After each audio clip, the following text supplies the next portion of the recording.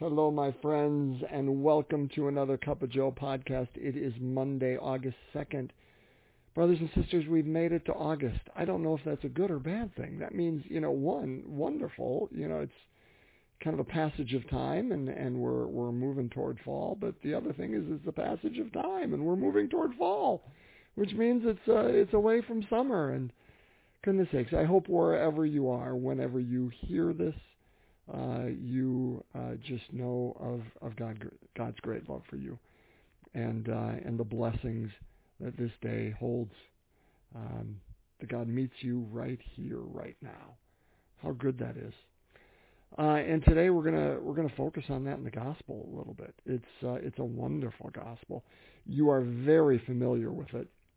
The only miracle that appears in all four gospels, the feeding of the 5,000. And today we hear Matthew's rendition of it. So I mentioned last Friday we finished up on the 13th chapter of Matthew. So we are into the 14th chapter now. Today we'll be reading Matthew 14, verses 13 to 21. Again, the feeding of the 5,000. So let's break open God's Word together here today. A reading from the Holy Gospel according to Matthew. When Jesus heard of the death of John the Baptist, he withdrew in a boat to a deserted place by himself. The crowds heard of this and followed him on foot from their towns. When he disembarked, he saw the vast crowd. When he disembarked and saw the vast crowd, his heart was moved with pity for them, and he cured their sick. When it was evening, the disciples approached him and said, "This is a deserted place, and it is already late. Dismiss the crowds so that they can go to the villages and buy food for themselves." He said to them, "There is no need for them to go away. Give them some food yourselves." But they said to him, 5 loaves and 2 fish are all we have here." Then he said, "Bring them here to me." And he ordered the crowds to sit down on the grass. Taking the 5 loaves and the 2 fish, and looking up to heaven, he said the blessing, broke the loaves, and gave them to the disciples, who in turn gave them to the crowds. They all ate and were satisfied. And they picked up the fragments left over, 12 wicker baskets full. Those who ate were about 5,000 men, not counting women and children. Brothers and sisters, the gospel of the Lord. Praise to you, Lord Jesus Christ. So I mentioned that we ended Friday's gospel with the end of chapter 13, right? Jesus told a lot of parables in chapter 13. Well, chapter 14 begins, we started today on verse 13, so we missed a little bit, right? The part we missed was the death of John the Baptist. We allude to it right away at the beginning of this gospel. But in that gospel, and you're familiar with that story too, but if you're not, King Herod, it wasn't Herod the Great who was the king when Jesus was born, and the one who killed all the children when Jesus was 2. That would be Herod the Tetrarch's father. So Herod the Great was when Jesus was born, but now this would be one of his sons. And Israel was divided up between his 2 sons, Philip, who would be, I think Philip was in the north, and Herod the Tetrarch was in the south, in Judah. Well, anyway, Herod the Tetrarch wanted to take the wife of his brother Philip, who was the king in the north, as his bride. And John the Baptist, of course, said, "Listen, you can't do that. That's against Jewish law."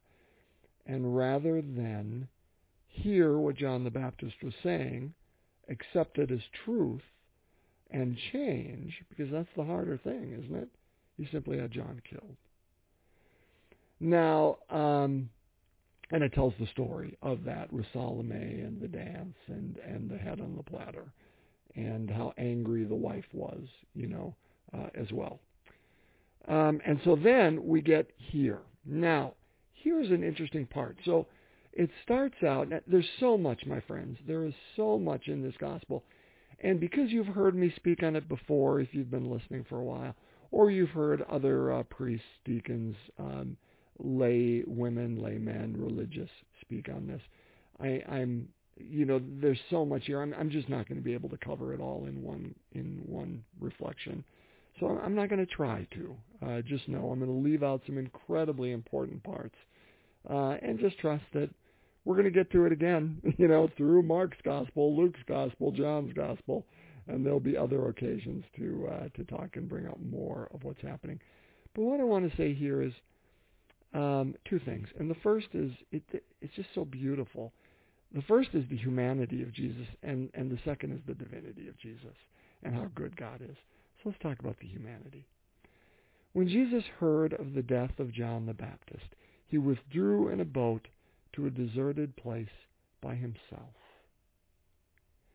Now remember, John is his cousin, right? Because Mary, of course, the mother of Jesus, when during the Annunciation, when the angel Gabriel was speaking to her and she's questioning, saying, hey, how can this happen? I've got no relations with a man. He says to her, listen, with God all things are possible. Even now, your cousin Elizabeth, she who was barren, is now 6 months pregnant. All things are possible with God. And so Mary and Elizabeth, of course, being cousins, would make John the Baptist and Jesus related as well. And of course, Jesus and John the Baptist knew each other. It was Jesus who was baptized by John, and John who said in Matthew's Gospel, I shouldn't be baptizing you, you should be baptizing me. And so there was a link there. Regardless, we don't know how close they were growing up. We don't know any of these things. But we know that they were related, and we know that there was a linkage there. And so purely on a human level, Jesus could be here just mourning the loss of family, mourning the loss of a friend, of someone whom he worked with, a co-worker in the vineyard, a co-worker in ministry. And so he's mourning that. That'd be no different than you and I, right? If we lose a cousin, if we lose a co-worker with whom we feel a connection. There's a time we simply want to get away and mourn, and that's what Jesus is doing. He's withdrawing in a boat to a deserted place by himself because he's dealing with the loss of someone special in his life. But I would argue it's not just that. I would argue that I think Jesus is seeing his own future here. If we went back to the gospel that we did not hear on Saturday that tells of the death of John the Baptist, one of the things they're saying about Jesus is Jesus' fame is spreading. And they're saying, he is John the Baptist come back from the dead. Well, we're going to hear that in just a couple of chapters in Matthew 16, right? When he's at Caesarea Philippi. And he says, who do people say that I am? Some say you are John the Baptist, right? Ultimately, people see Jesus and see and know and understand that he is a prophet. And Jesus is looking at John the Baptist and saying, and seeing, this is what happens to a prophet. The prophets, when they stand up against those in positions of authority, be they kings, like Herod the Tetrarch, or be they in positions of authority like Pontius Pilate, or be they in positions of authority like the Sanhedrin at the temple, the leaders of the temple, the Pharisees, the Sadducees, the scribes, and the elders. People in authority don't like their authority questioned. People in authority like to have things the way they are. And if we challenge them, if people challenge them, and prophets did challenge them to change, remember how I alluded to it just a few minutes ago? change would be the right thing because they're saying the truth. They're bringing the truth. John the Baptist did to Herod the Tetrarch. Jesus is bringing the truth to the Pharisees and the Sadducees and the elders and the scribes. But it's harder sometimes to change a system, to change behavior, than it is simply to expel that person from their life. And in this case, with John the Baptist, that expelling meant death. And Jesus sees the writing on the wall. He sees what this means for him is that if I keep going down this path, that's what's going to happen to me too. Now, I think he knows that already. I think he knew it when he said yes to that ministry. But there's a difference between knowing it and knowing it, isn't there? There's a difference between knowing it up here and knowing that it's going to happen sometime in the future and knowing it and seeing it in action and knowing it in my heart, that all of a sudden that travels from my head down to my gut, to my heart, and knowing that's what that's going to look like. It's going to look like a head on a platter. It's coming sooner. And it's registering. And I think Jesus, in all his goodness, doesn't cower from that. But he simply needs to go off and take stock of it. In a sense, almost to spend time in prayer with his Father to strengthen him for the rest of the journey. He knows it's coming, and he knows it's coming soon. Which leads me, I think, to the second part. And I bring that up, brothers and sisters, not only just to reflect upon the mortality of Jesus, the humanness of Jesus, but knowing that's our stuff too, right? You know, when I'm 20, I know that I'm going to die. I know that. But here I stand at 56 and know my father had an aneurysm at 65 and know my mother died at age 76 of Alzheimer's, and know that I heard of just a friend in Sheboygan who passed away of pancreatic cancer who is no older than I am, and know in my gut that mortality, it's coming sooner than it is later. Do you know what I mean? We experience these same things. So I'm not just trying to show this is what Jesus may have been going through, but trying to say, brothers and sisters, his story is our story. And there are times when we lose somebody close to us, and we need just to be off on our own and come to terms with our mortality and be strengthened for the rest of that journey as well. And that's okay, because if Jesus needed it, you know we're going to need it too. And it's okay to grieve the loss of loved ones, because life isn't the same after their death. And it's okay to acknowledge that, because Jesus is. But again, it leads me to that other part. Now, again, there's so much that we can talk about here, but the only thing I really want to talk about is this part here. So he gets off the boat, and the crowds are looking for him. So they see that he goes off in a boat. So they go around the lake and get there before he does. And he gets off, and rather than be mad and say, listen, I'm just looking for some alone time. Can't I get some alone time? His heart feels pity for them. His heart was moved, it says, with pity for them, because he saw the vast crowd. And remember, when he sees it, he doesn't just see them, he sees their situation, and he cures their sick. And it's not only feeling pity for them and curing their sick, but when his disciples come to him, and this is a deserted place, and it's already late, and they say, listen, dismiss them so they can go buy some food for themselves. Hey, the disciples are being attentive to them and saying, hey, they're going to need to eat. We got to dismiss them. They got to take care of themselves. It's not just good luck and God bless you. Get out of here. They're seeing the need too, but Jesus is like, okay, how can we fill that need?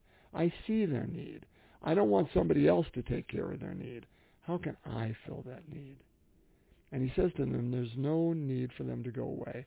Give them some food yourselves. Now, there's a reflection in that statement that I could give, that and the 12 wicker baskets left over. But I'll save that for another time. Instead, Jesus simply says, let's not have somebody else take care of their need. What can we do to take care of their need? And so he asks them, what do we have? 5 loaves, 2 fishes. Okay. Okay, I can deal with that. And then he says the line I want us to focus on and chew on the rest of this day. And it's this. Bring them here to me. Isn't that wonderful? He looks at the crowd. He sees their need. He sees their hurting. His heart is filled with compassion. And rather say, listen, I'm going to lift you in prayer. I hope you find somebody who does it, who can bless you in this situation. He says to them, bring them here to me. And what little I have, because I only got little, the little I have, I'm going to give you. And of course, when they come, he takes what little he has. And again, this is Eucharist, right? This is Eucharist. This is it. Because there's the four things.